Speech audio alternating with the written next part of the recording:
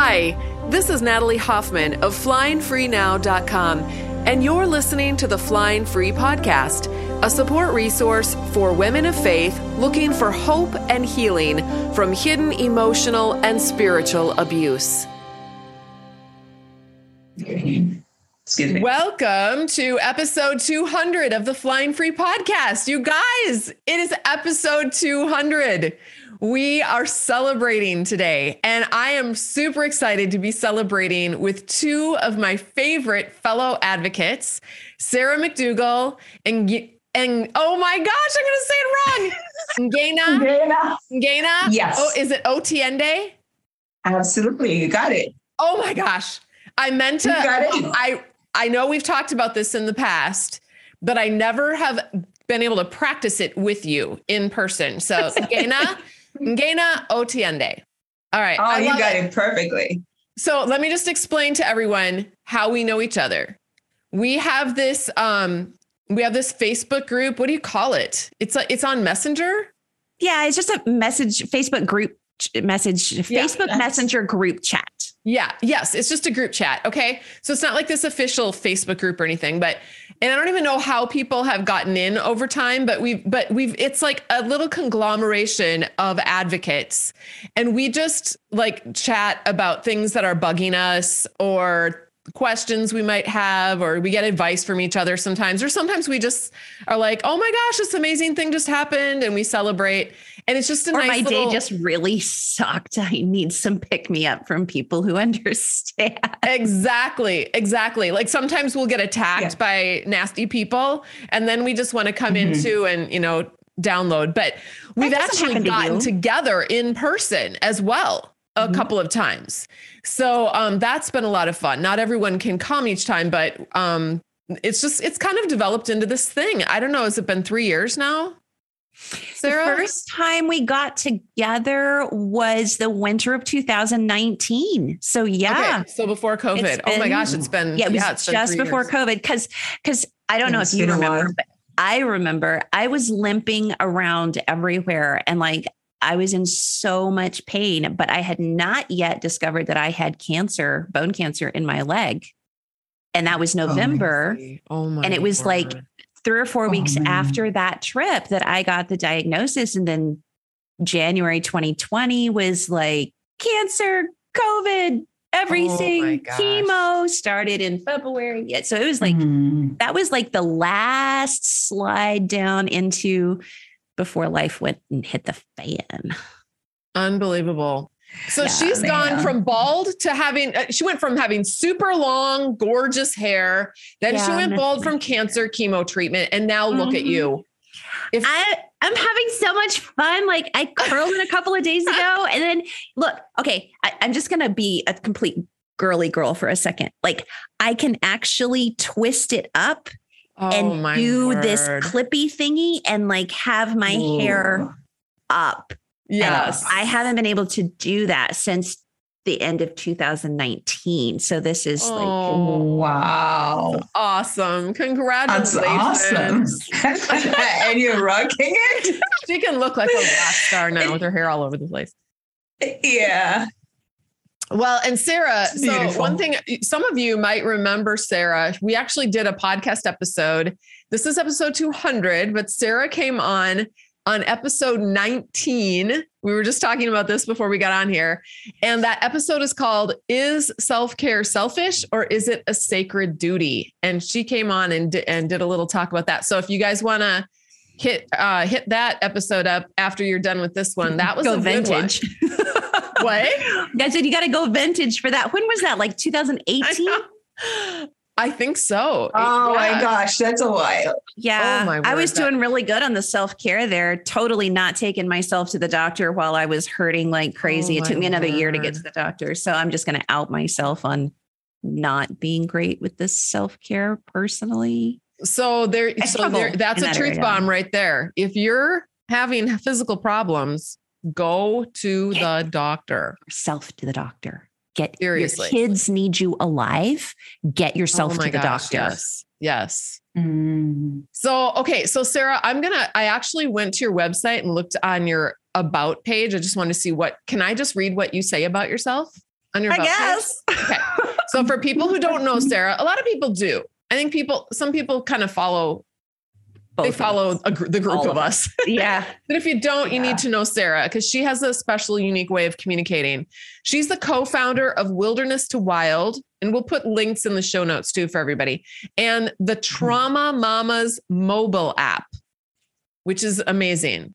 So she says, I'm a mama as well as an author, coach, and survivor. Now, this is so fascinating to me.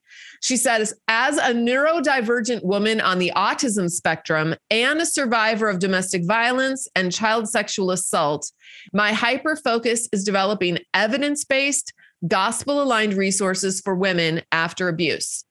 Now, I want you to know something about Sarah. She is a communicator extraordinaire. So, I mean, I am totally flabbergasted by your communication style. She is so clear and articulate. She articulates truths that are concepts that are hard to understand in very clear to easy to understand ways with passion. And you just bring a huge gift to the survivor community. 100%, Sarah. Yeah. So she also has books. She has one of her books is called He Chose Porn Over Me, Women Harmed by Men Who Use Porn. Another book is Myths We Believe, Predators We Trust. Good names for your books. Do you have someone to help you? I actually didn't pick either of those names. I did pick the One Face name. But so let's say that. Tell that what that one is called. One Face, Shed the Mask, Own Your Values, and Lead Wisely. That was my first book. He Chose Porn and The Myths We Believe are both co-writes. So he chose porn. I'm one of a number of contributing authors, and that one was published just this year in Australia. The editor of that book is Melinda Tankard-Reist, and she's the founder of Collective Shout, which is an anti-porn, anti-sexual exploitation organization in Australia. Now, just a little fun plug. She and I are planning a speaking book tour in August and September of 23 here in the US. So we are. Do you know where you're going to be yet? We are working on a number of options, different churches, organizations, universities, community things, but we have not locked in all the things. So we are open if there are other people who want. Well, keep me posted because we do this butterfly boot camp thing for Flying Free. It'd be so fun to have you guys come in if you happen to be in the Twin Cities, or you could do a little. Twin Cities, we're a big place. I know. There's a lot of people here. I wonder.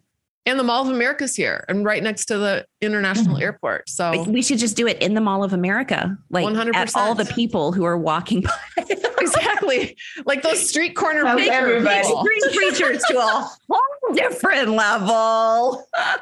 More preachers. Oh my goodness. I actually kind of like that idea. Although it would scare me. I don't think it would scare you though, would it, Sarah? Would it scare you? I'm not a big fan of the street preacher thing. That is just, I don't like having to stand there and listen. Yeah. Even if I were to agree with what someone was saying, which that usually is like the radical elements, and I'm probably not going to be on board with a lot of that. But even if I were to totally agree, I feel so awkward. I mean, I'm an introvert. Like I will riff with you guys because it's us, right? Yeah. Well, and think about it too. Street preaching, it's such a violation of people's boundaries when you think about it. Yeah. It really is. I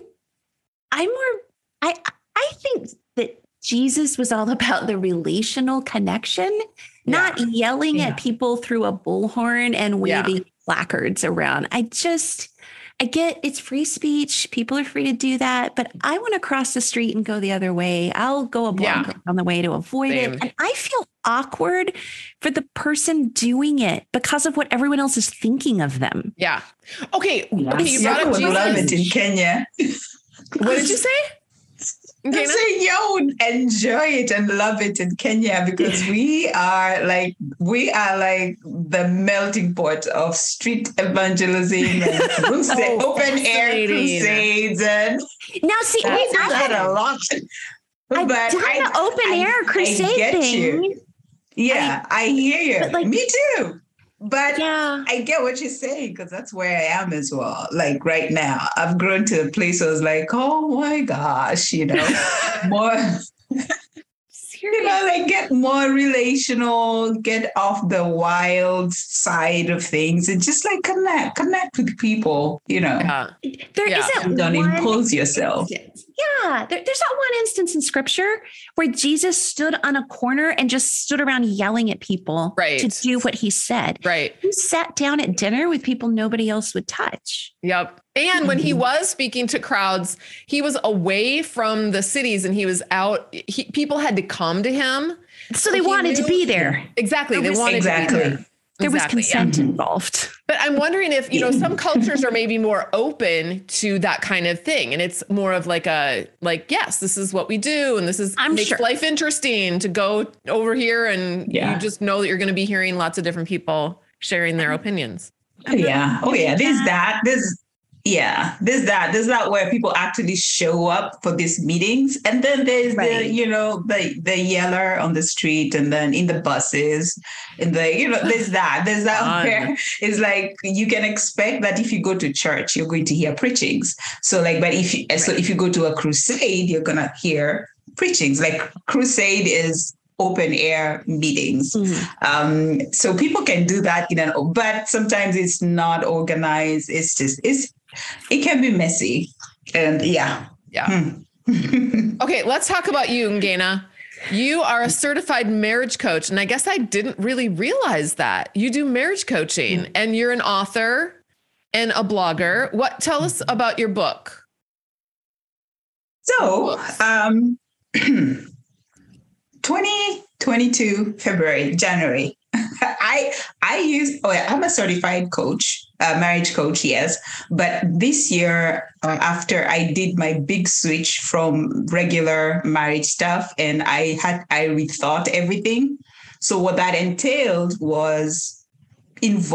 was I had to take down all my books and courses and I stopped coaching.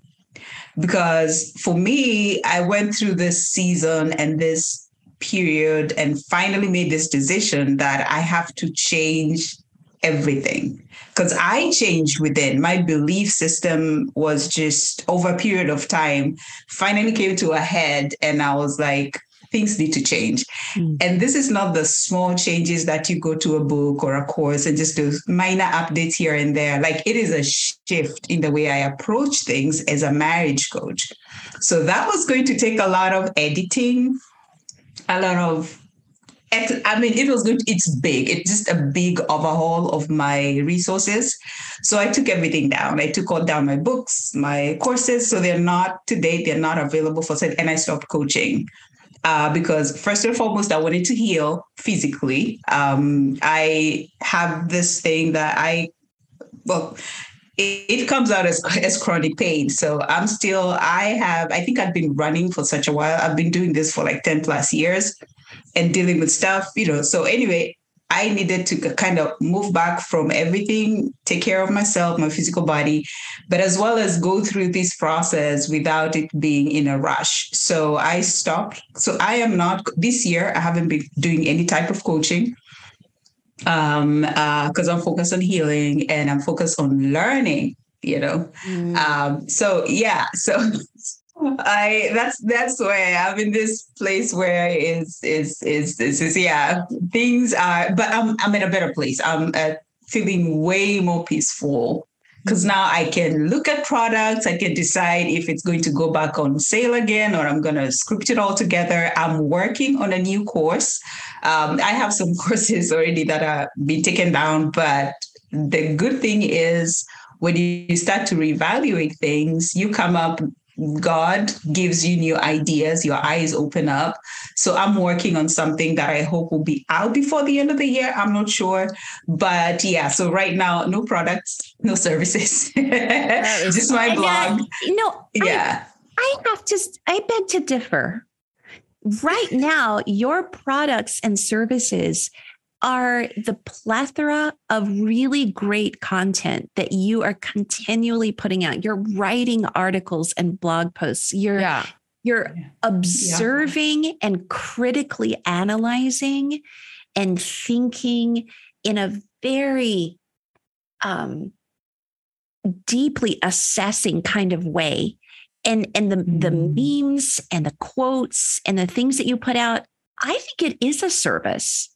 Oh, 100%. I was going to tell people they need to know where to find you on Facebook and Instagram too, because your memes every day, you've got something that's like on fire. Yeah. So what is your Instagram handle?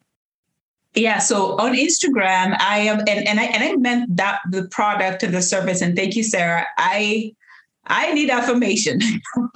I know you mean like paid products and stuff, but exactly. You know, they kind of have paid products, but since the switch, because of the kind of world I'm coming from, like regular marriage stuff, conservative Christian. So it's been quite a challenge for people to accept that and to see what I'm doing as something that the body of Christ needs.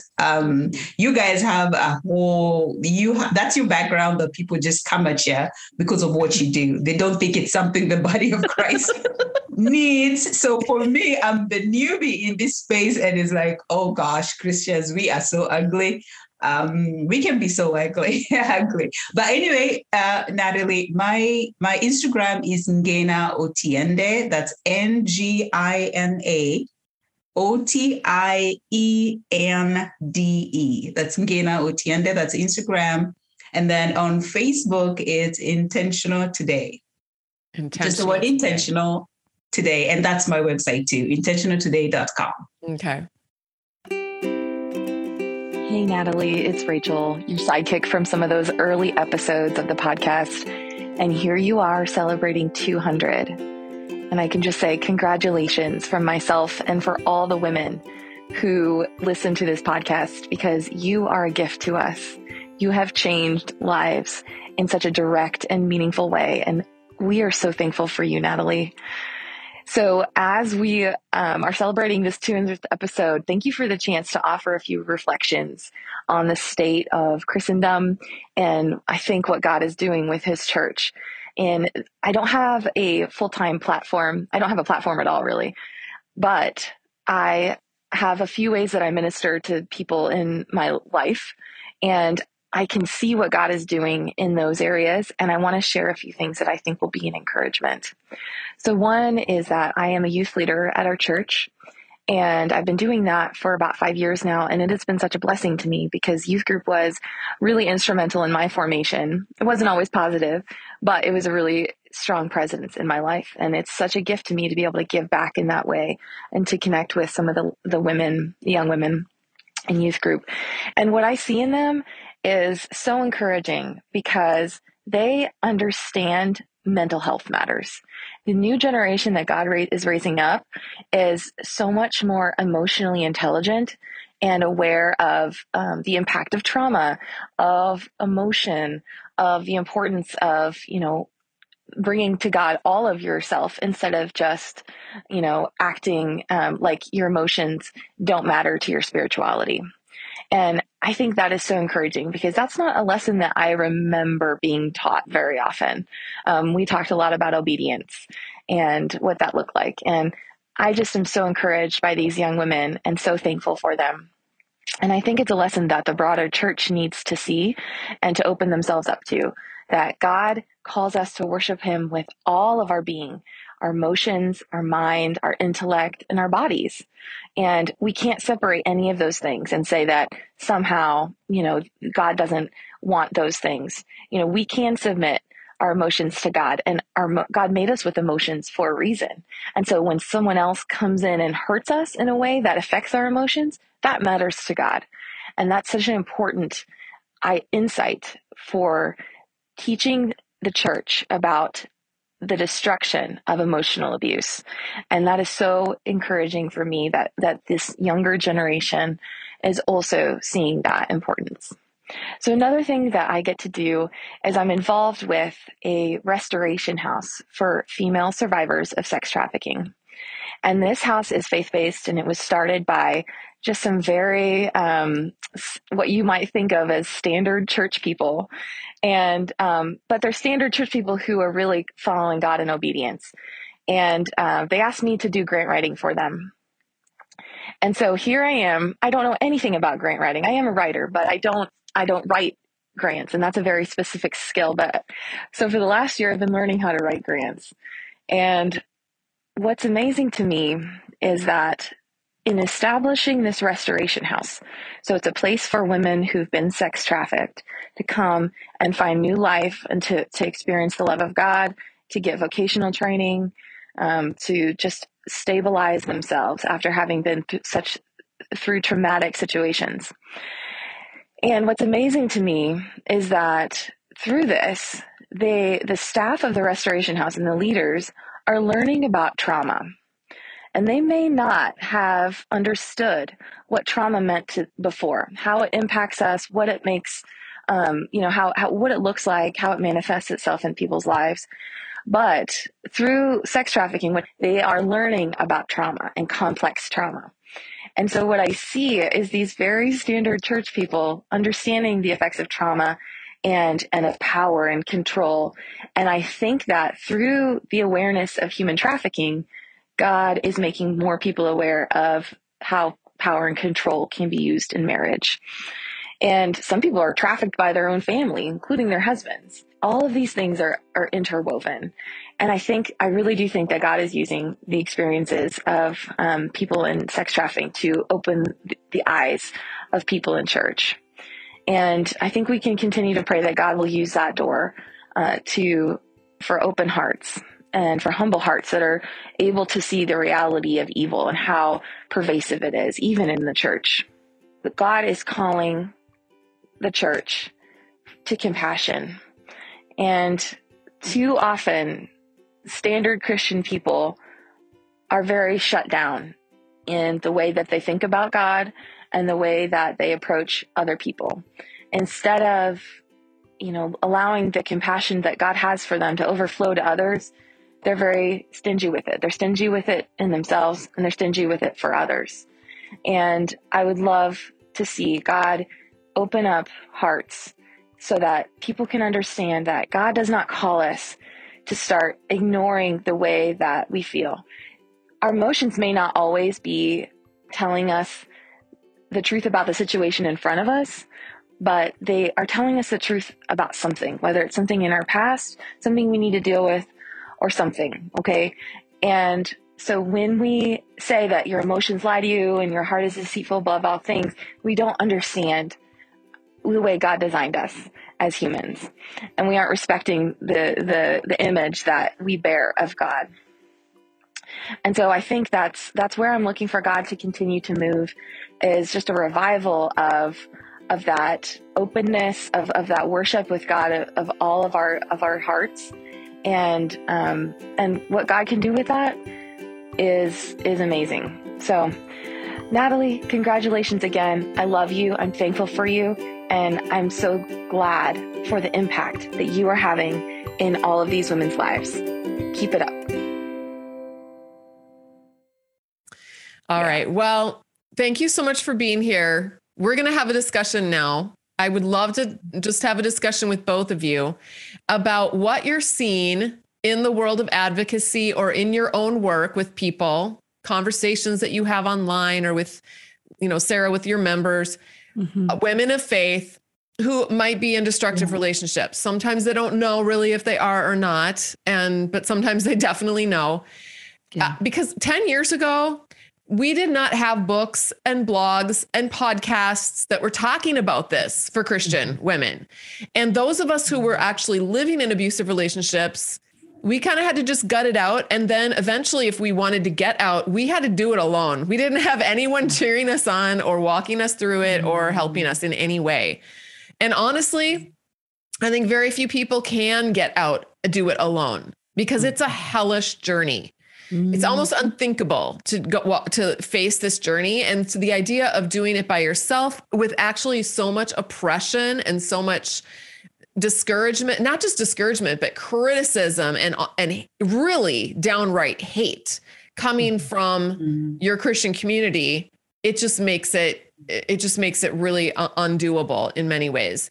But here we are 10 years later. Wow. And there are all kinds of books and websites and podcasts and ministries and online support resources that are going to educate Christian women, walk them alongside them, cheer them on in their healing journey in any step, in any part of the journey that they're on.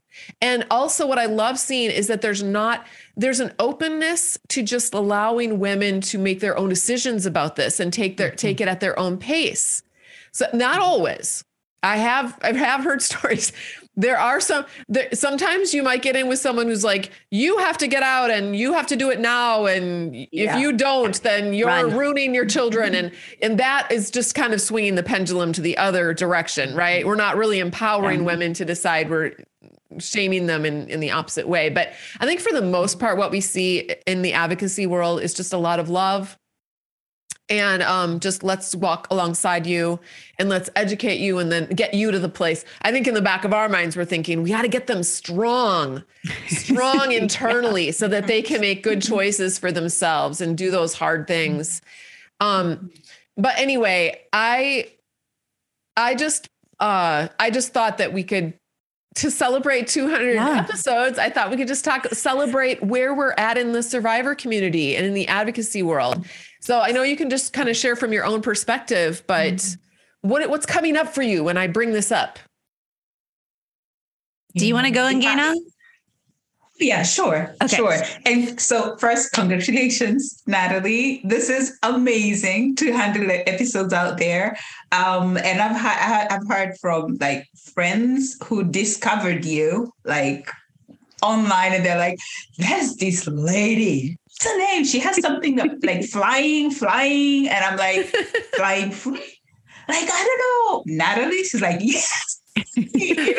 So people are listening to you all over and just congratulations for the amazing work that you're doing. So fun fact, I am a product of your advocacy. You, Sarah, Sheila, Helena, I think Helena Knowlton, I think she's one of your founding members. Yeah. So I am literally, I'm sitting here talking to you, chatting, looking at your beautiful faces as a fruit of your labor in the advocacy world. Because I made the switch back in February, but it had been long in coming. People think I just changed everything overnight, but it's been years of study, of own personal experiences of being in community with people in horribly destructive marriages.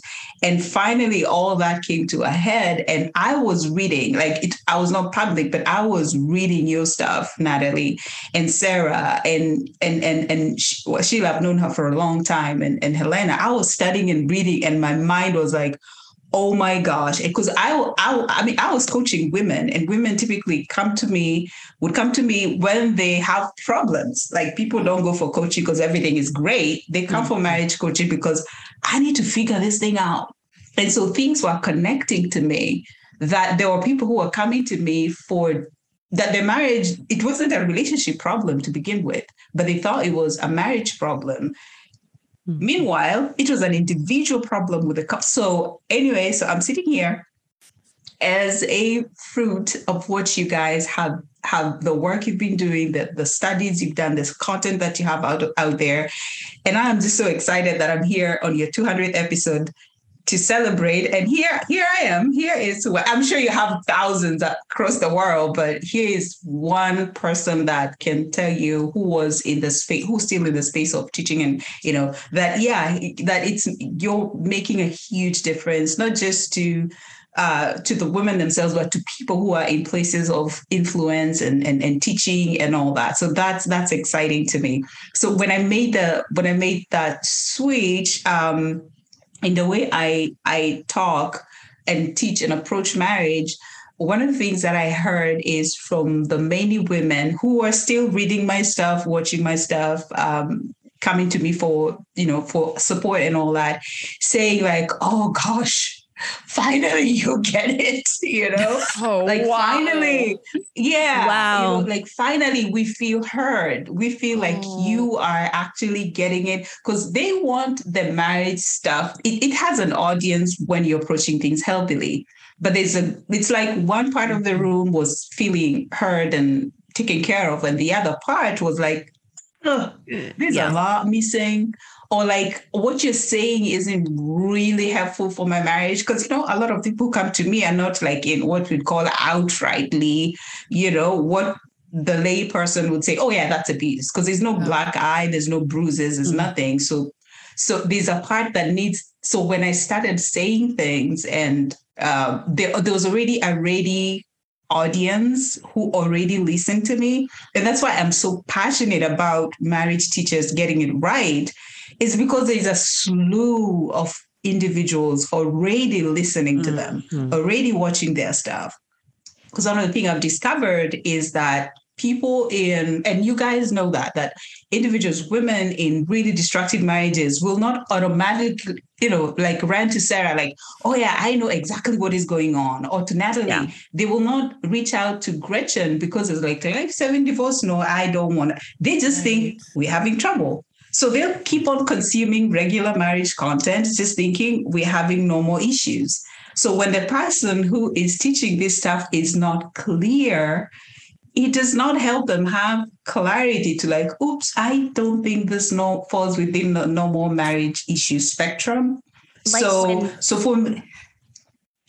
Sorry. Well, I'm just thinking, like, just inserting into what you're saying, like when the best-selling marriage books that you would find on the Christian bookstore shelf tend to use abusive, destructive illustrations as their case study stories for normal marriage problems, but they're actually talking about rage, marital rape, lack of consent, stonewalling, psychological abuse, manipulation, gaslighting. And they're talking about all of these as those these are just normal.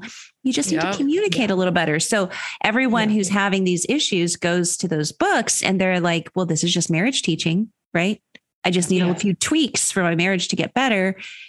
Yeah. And they just come up empty-handed. Sorry. Yeah. No, abuse is normalized in most of those marriage books. Exactly. And the biggest authors are normalizing it. Yeah. Because and then they'll say like, oh, this stuff is not for, like, I didn't mean it for you guys. I'm not saying abuse is okay. Some will even say that this abuse is wrong. Abuse is. But their examples are of abuse. Exactly. Like the illustrations, the way they talk about how to deal with it. You guys don't realize that. And I'm coming from a place where I was naive as well. So it's like, I know what I'm talking about, but the way I agitate a point and the way I'm talking, because women came to me, during my coaching, I wasn't helping everybody, as a coach, is like, when to refer out. Like, okay, I think things are more than what I can help you with. So here's the recommendations of the next step. But the thing is, the way that those illustrations, Sarah, or the way that we approach issues, and even the silence is like the deafening silence about, okay, so what if he never changes? There's nothing. It's always do this. Have you tried this? Okay. Then you're given another platitude, another thing that you need to do. How about when a person never changes? Like, we don't talk about like what does the end of the line, so to speak. Yes. It's like, oh, there's always hope. There's always hope. We are in Jesus. We all love the Lord. But it's like, yeah, you can love the Lord and be a horrible spouse, that kind of thing. It's like, it doesn't matter what you say. It's what you do that matters. But in our marriage, regular marriage stuff, which you say is a regular marriage, but we don't talk about like the worst case scenarios of like, okay, we don't go there. So all our books, all our illustrations are all about, let us figure out how to make it work. Even if the other person, you're saying the other person doesn't want to make it work. So the person who's being advised just becomes Jesus, basically, because they have to keep on trying to save something and working, and they are just slaving themselves out there, just trying to get things. Anyway, yeah. So I don't know where I was, but that's pretty. That's where I am. That's where I am right now. So I have a question for you. So you pulled your books, but you are, just clarify for me, are you planning on because I mean, we need good marriage books out there, but that don't do what these other marriage books are doing and kind of gaslight everyone to think that marriage is supposed to be abusive or that that's somehow like normal. Are you planning to kind of revamp your books and then put them out there as an alternative to some of these other marriage books? Oh, absolutely. Absolutely. That's what I've been doing. That's what I'm doing. That's what I'm doing right now. It's just that some books, you know how you have a book and you had an angle, like there's a book I wrote 6-7 years ago, and I've kept updating it. But I've been looking at it and thinking, now this book needs a whole different approach to it. Like you have an idea, but so there's some books that I'm wondering, do I update it or do I rewrite? But then others are like courses and all that. So I'm definitely going to put them back out because there are still people to date who don't believe their marriages are abusive because they don't know how to kind of tell between those dynamics. Right. So it's like when you're writing like a regular marriage book, but you also go really broad, so it's like kind of like a seed into, as Natalie usually say, that you cannot force somebody, and Sarah, you cannot force somebody to take a step that they are not ready for.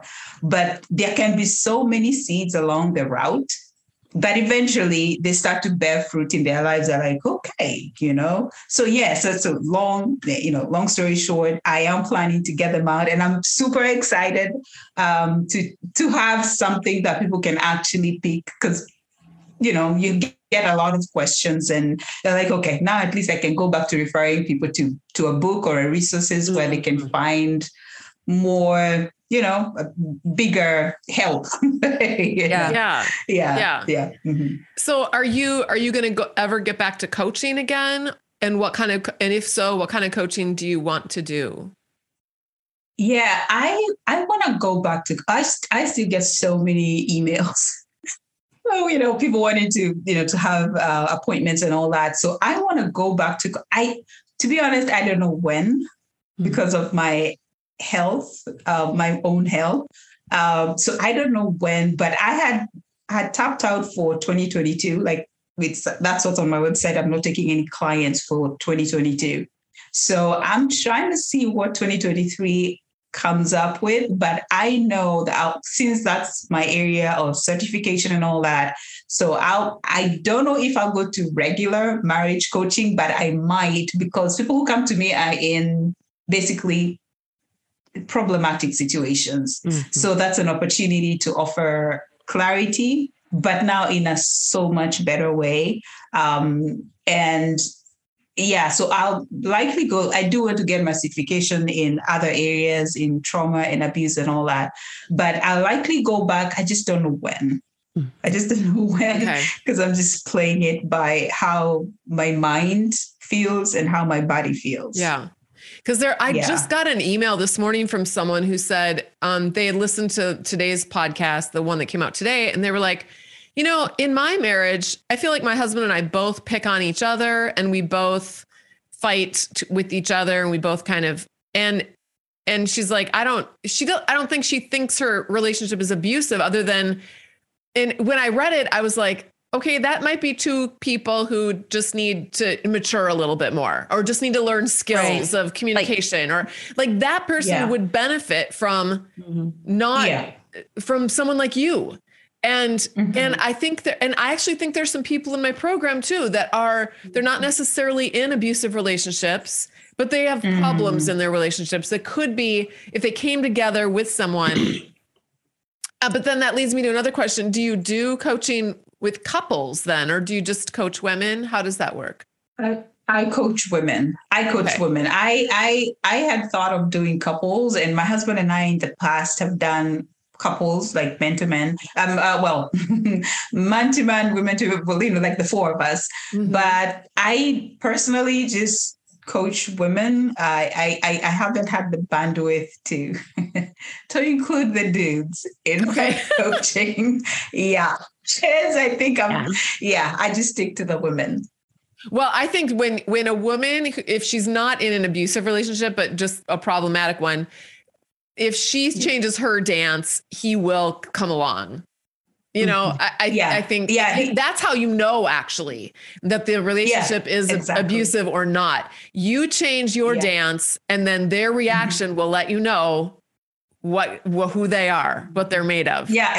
Yeah, exactly. And since like when it's coaching, as you know, one-on-one coaching, you do it like over a couple of months and weeks. So you have a time to observe, get feedback, figure out what's going on. So that was really clarifying for me even when I was coaching back in the day to figure out like what kind of a man is he?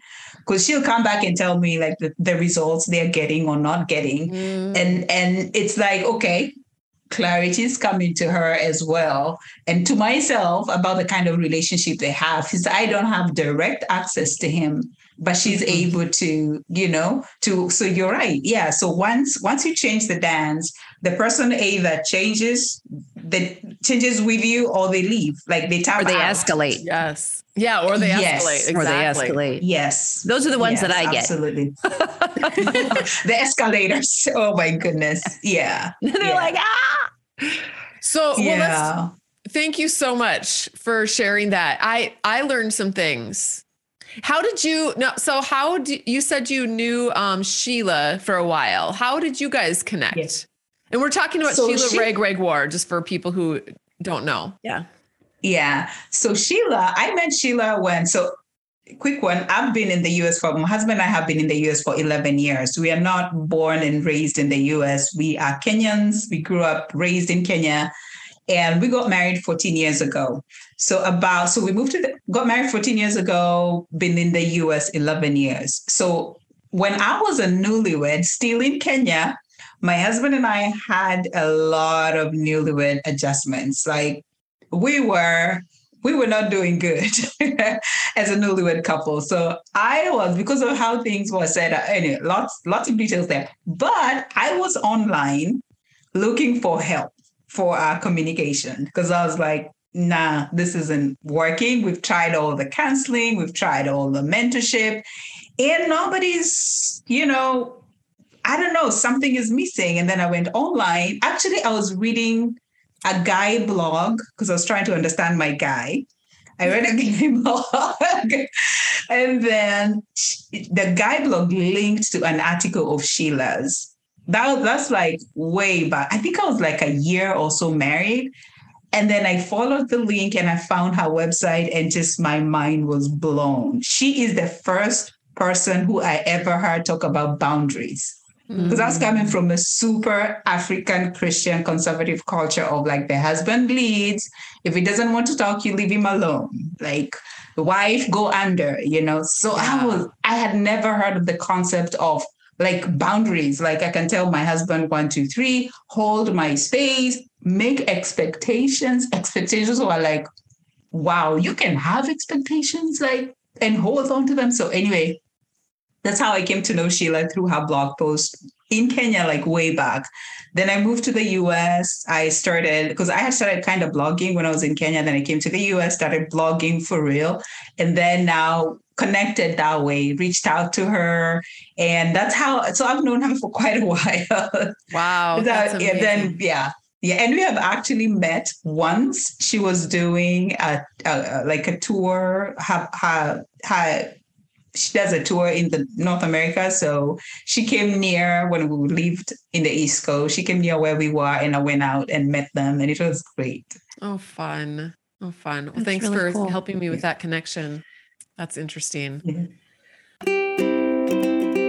This is Gretchen Baskerville, and you had asked a group of advocates to tell you whether or not we are optimistic and feel we've moved the needle in the advocacy world where it comes to divorce for abuse or just in general, speaking up for marital abuse victims and holding their abusers responsible and really calling out the church to do better. And I would say, absolutely, we have made wonderful strides, especially in the last 2 years. For example, I see more and more pastors feeling empowered because we are naming names. We are bringing up situations. We are holding their feet to the fire. But we're doing more than that. We're also giving them the factual information they need. For example, the scientific data they need, change their mind and go a different direction. I've got a whole list of pastors on my website who are conservative pastors, but they have changed their minds on the topic of divorce for abuse. One of the things that's most powerful is finding the data that shows that divorce saves lives.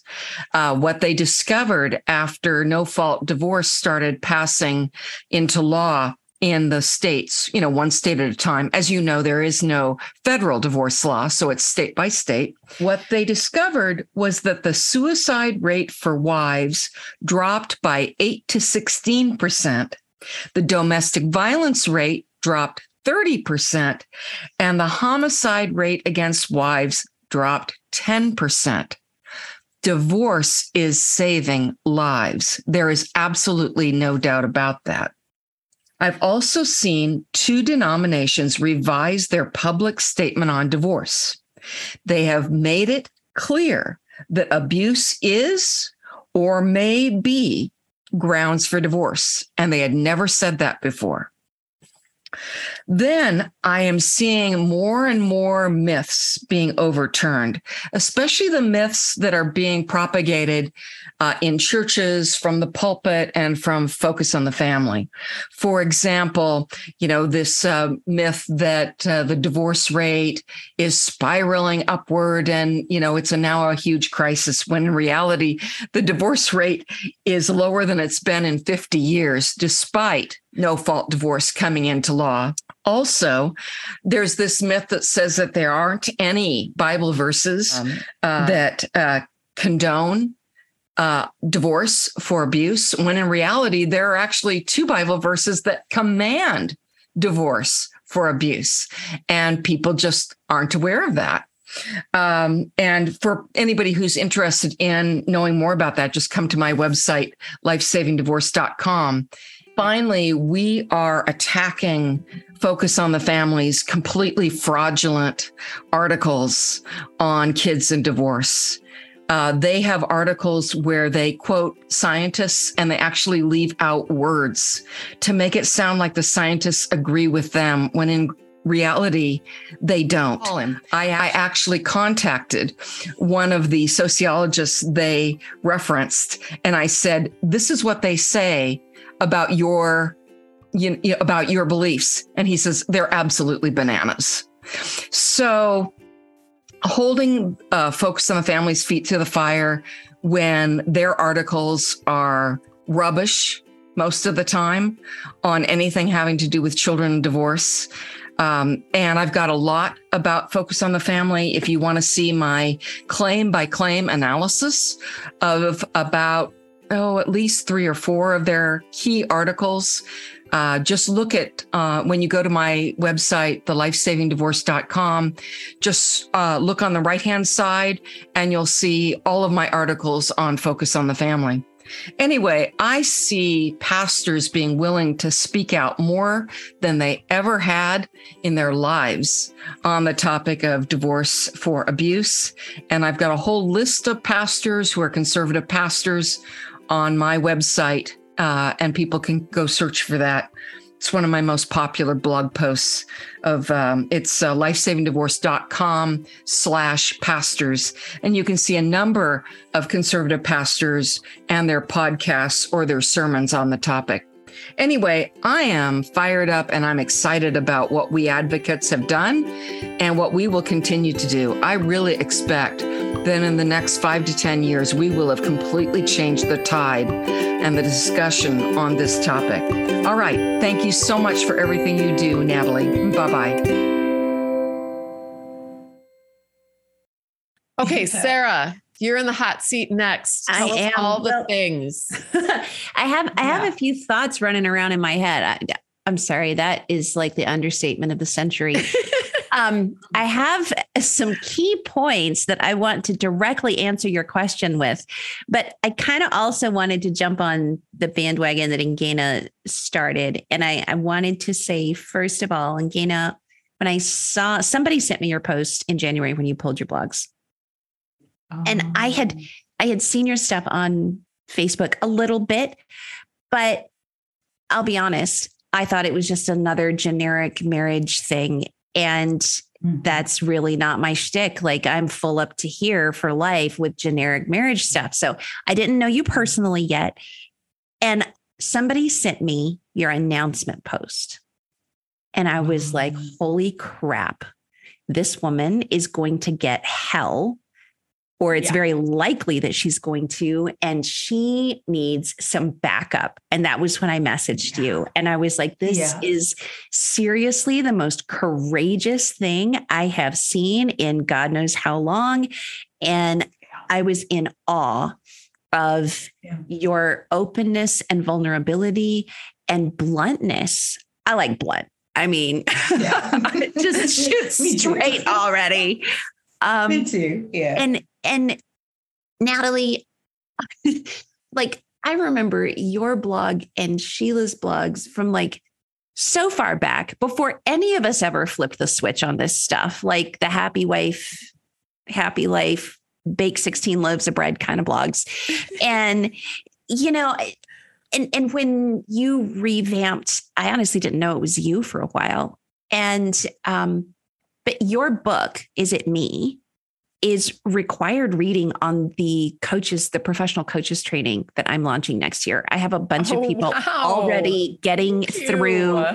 Like, I have distilled down to 25 books that, I mean, there's like 50 that I think everyone should read, but there's like, I have 24 or 25 that are like, if you want to do this course, you have to have done a book report on these books because they are pivotal. And your book is on that list. And Ngena, get your books out, girl. I want more books to be able to refer people to. But I wanted you both to know that. Like, I think both of you are pivotal voices. Unless the people who are listening are like getting all turned off by the mush and the props fest here. Okay. So to answer your question, I love the contrast of the last decade that you painted a few minutes ago, Natalie, just like 10 years ago. I mean, 10 years ago for me, there was nothing like I needed. It's why we do what we do, right? Because when I needed it, it wasn't there. So I'm going to make sure that anyone that is in the circle of influence that I may be given has what I wish I had. I'm going to do my best to turn that pain into purpose so that someone else doesn't have to scrabble in the dark. At the same time, I think among those who are not really abuse informed, there's this sense all of a sudden that in the last 10 years, things have gotten so bad. Yes, it's true. Like, all these pastors getting busted. They're just like, what's going on? Like, the evangelical world is just falling apart at the seams. And those of us who realize it, we're like, oh no, honey, we just pulled back the veil. This has always been there. Yep. It's always been like this. This is the tip of the iceberg. Mm-hmm. And the Titanic has run aground and get off the ship like running little rats, you know, like, I mean, so I think there's this perspective among some that abuse has gotten so much worse and we need to do something to make the abuse go away, or at least the reports of it go away, because they've had more than they can stomach. My perspective on that assumption is that Jesus likes to bring things into the light. There's not one place in scripture where Jesus says, ooh, take that dirty little secret and hide it in a closet someplace. Please stuff that back in the dark. No, he says, have no fellowship with the fruitless works of evil and abuse and darkness. Mm-hmm. Instead, expose it, bring it into the light. When you have, Natalie, you've got 9 kids. I've got 2, and you are a superwoman. And Gaina, I don't know if you have kids. You don't have kids? No, I don't. No, I don't have kids. Don't have kids. Okay. So, yeah. But I know that there's a bunch of homeschool mamas in your audience, Natalie, that are probably watching, and you've probably done Petri dish experiments with your kids. Like when you are growing mold spores and making fuzzy green and blue stuff, where do you put it? You put it someplace warm and damp in the dark. You do not set it on the kitchen windowsill in direct sunlight because it kills the mold spores, right? Yep. So when we take all of these dark, dirty secrets and we shove them with the molding, dirty laundry in the back, they never get hung on the line.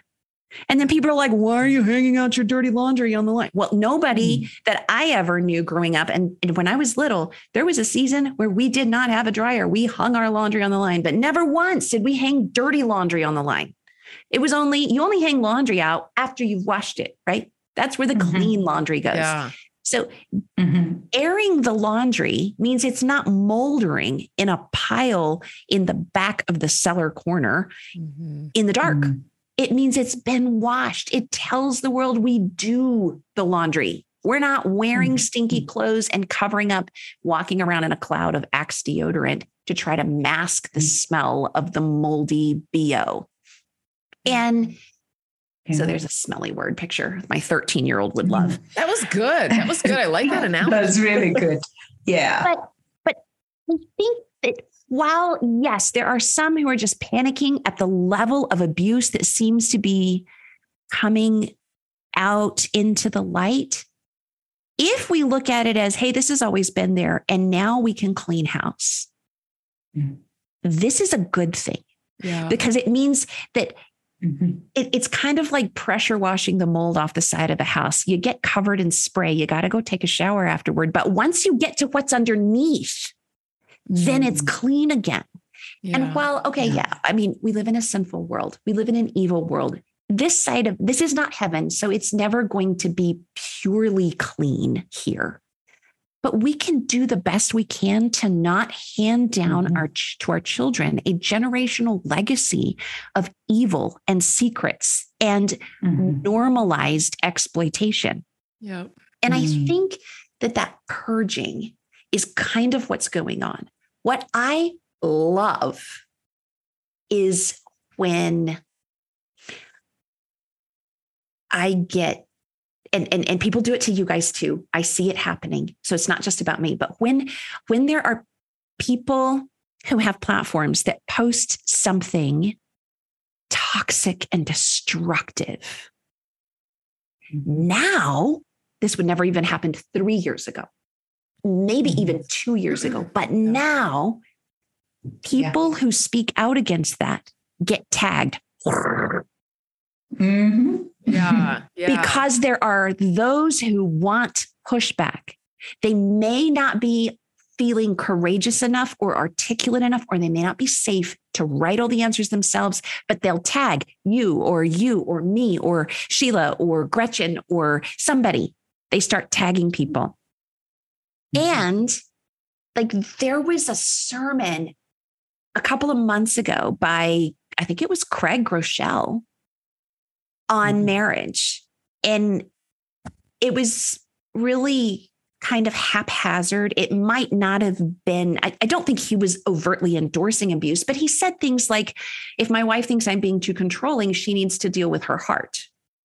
Like, what? Oh my gosh, really? Wow. Yeah. That was like a direct quote. Oh, And then he also said, this was a meme that they put on the church's website. And it's a mega church, right? Like it reaches tens of thousands of people. And there was a meme they put on that's like, getting out of your marriage because you ran out of love is like abandoning your car because you ran out of gas. I remember seeing that. Yeah. Okay. So this was the same sermon. And there were hundreds of comments correcting that fallacy. Good. They pulled the meme. They did not pull the sermon off of their YouTube channel, but they pulled the meme because it was just pages, just scrolling pages and pages of comments underneath, if you were to print them out, of people saying this is not acceptable. This is endorsing abuse. That people don't just quit being married because they just don't love each other anymore. There's stuff that happens. This is glossing over huge issues. And you know what? A year ago, 3 years ago, 5 years ago, 10 years ago, people would have just said, oh, Craig said it. Okay. Must be true. Exactly. Yeah. So I love where the last decade has gotten. Yes, there's a lot more conflict. Yes, there's a lot more exposure. Yes, there are some people who are running scared of their extracurricular activities getting pulled out into the open. I don't know. Maybe you shouldn't have done that in the dark. But I can be snarky too. but when these subtler things are being posted that would never have gotten a second blink before. Yeah. Now we have a growing tidal wave. I actually made a t-shirt that says the tidal wave is rising.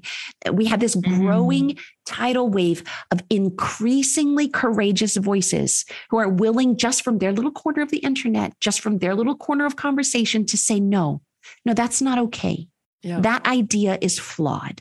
That endorses, even unwittingly, abusive, destructive behavior. You may not mean for it to. I'm not saying you're an evil person, but the concept itself isn't safe. So we have this growing wave of critical thinkers. And I think that's our biggest role as advocates, not getting people out. They have to choose to do that for themselves. I'm not telling people don't date him. They still have to choose to do that for themselves.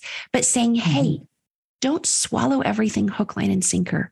Research, analyze, think, critique, use the brain God gave you for such good things. Yes. The prevention of brainwashing and gaslighting, to not get hooked into that.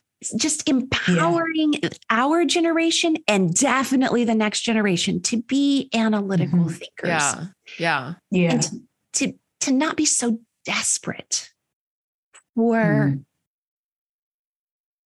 affirmation from a partner that they're willing to put up with concentration camp level conditions, just for crumbs.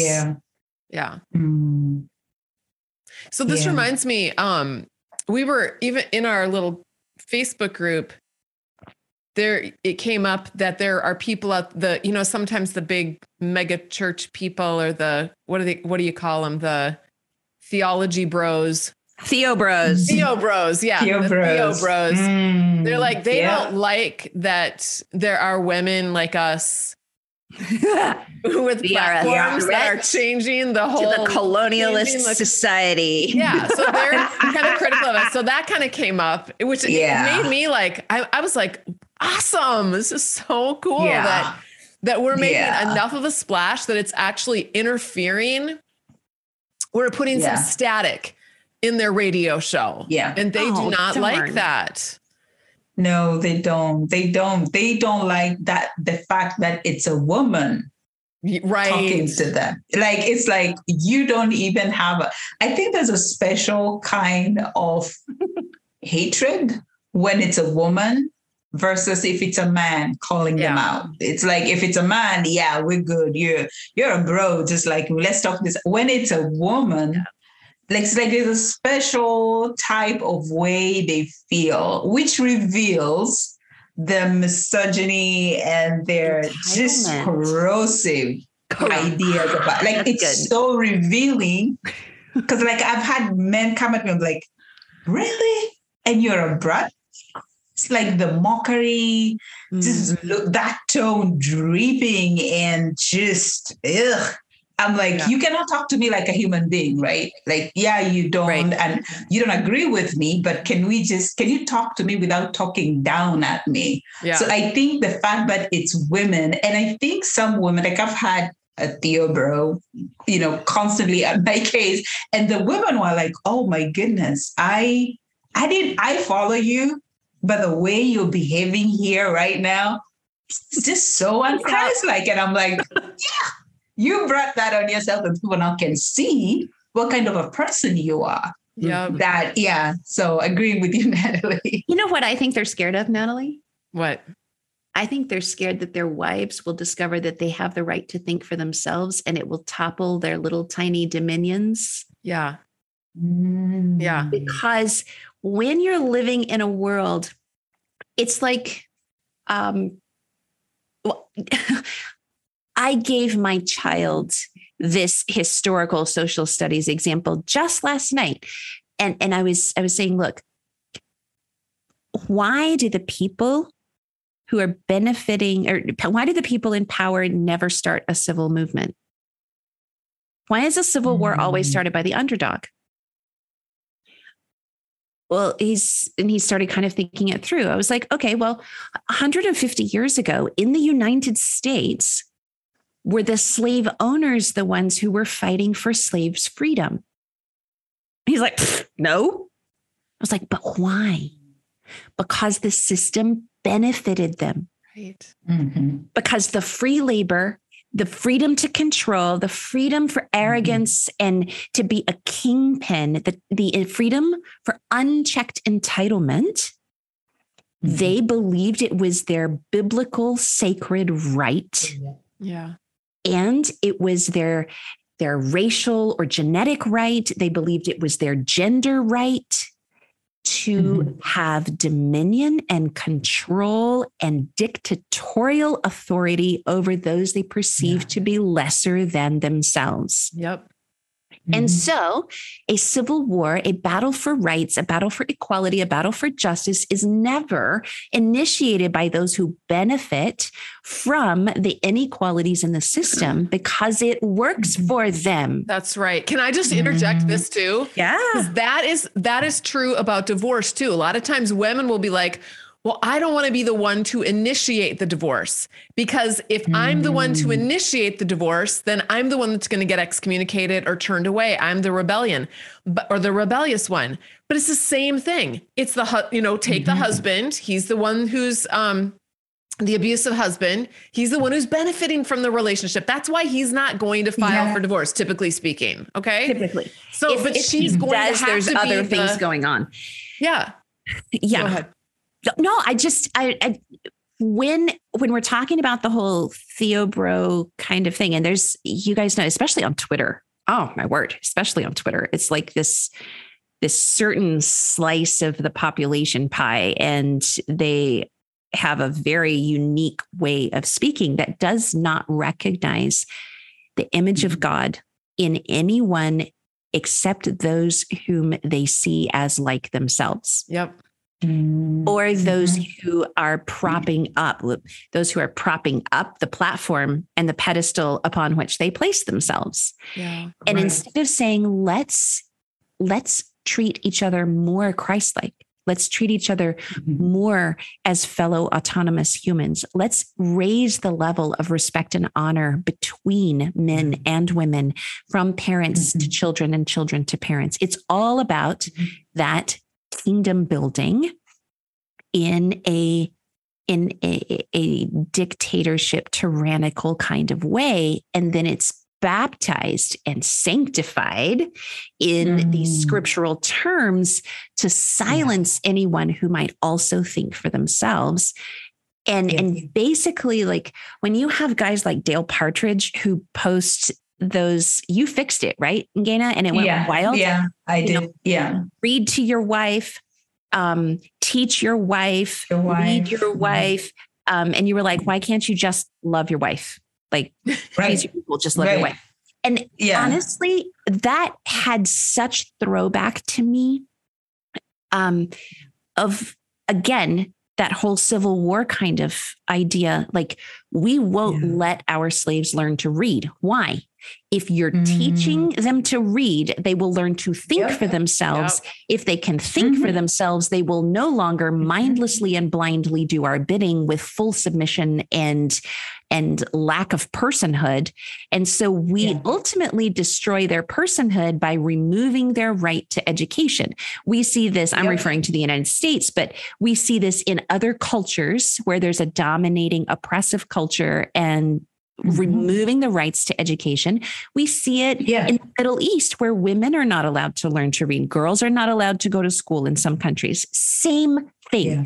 So when guys like Dale Partridge are saying, read to your wife, teach your wife, what he's saying is that he has infantilized his wife to the point that she does not have the human right to read, learn, study, and think for herself. Now, he may not think he's saying that, but that's how it plays out. And every guy who reads that or looks at it or listens to that and walks away feeling more entitled in his own kingpin pedestal status is walking away more like Lucifer. 100%. Yep. More of I will be like the Most High. I will stand on the top of the mountain. You will be here to serve me. And it's the opposite of Jesus. Exactly. Who got down on his knees. Let me wash your dirty feet. Let me heal your leprosy. Let me touch you where no one will give you a hug in 20 years because you're unclean. Let me wrap you up in care and tenderness at the risk to myself. Yeah. I just want to say something. I think that the tide is changing. The women are rising up. Christian women are rising up. They're seeing the truth. It is like, it's going to, reach a tipping point. I really believe that one day that this discussion will be like a thing of the past, because it will just be a common thing that men and women respect one another. I don't know if it's going to be around the corner, but I think that that's coming because I really believe that that's the work that God's doing in the world.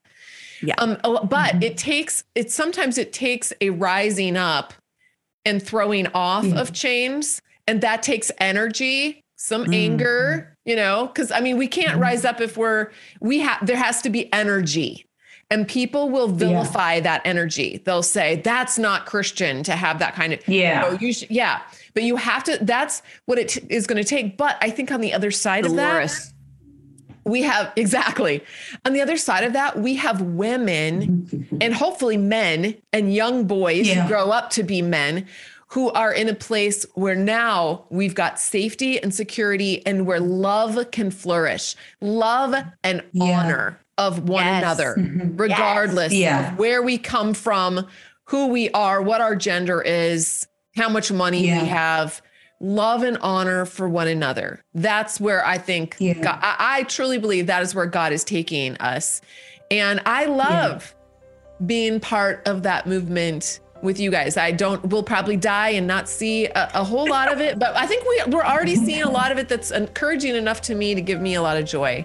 So we're gonna wrap up now because it's been a little over an hour, but this is a special episode. So I just want to thank you guys for celebrating with us, with my community and me, for celebrating 200 episodes.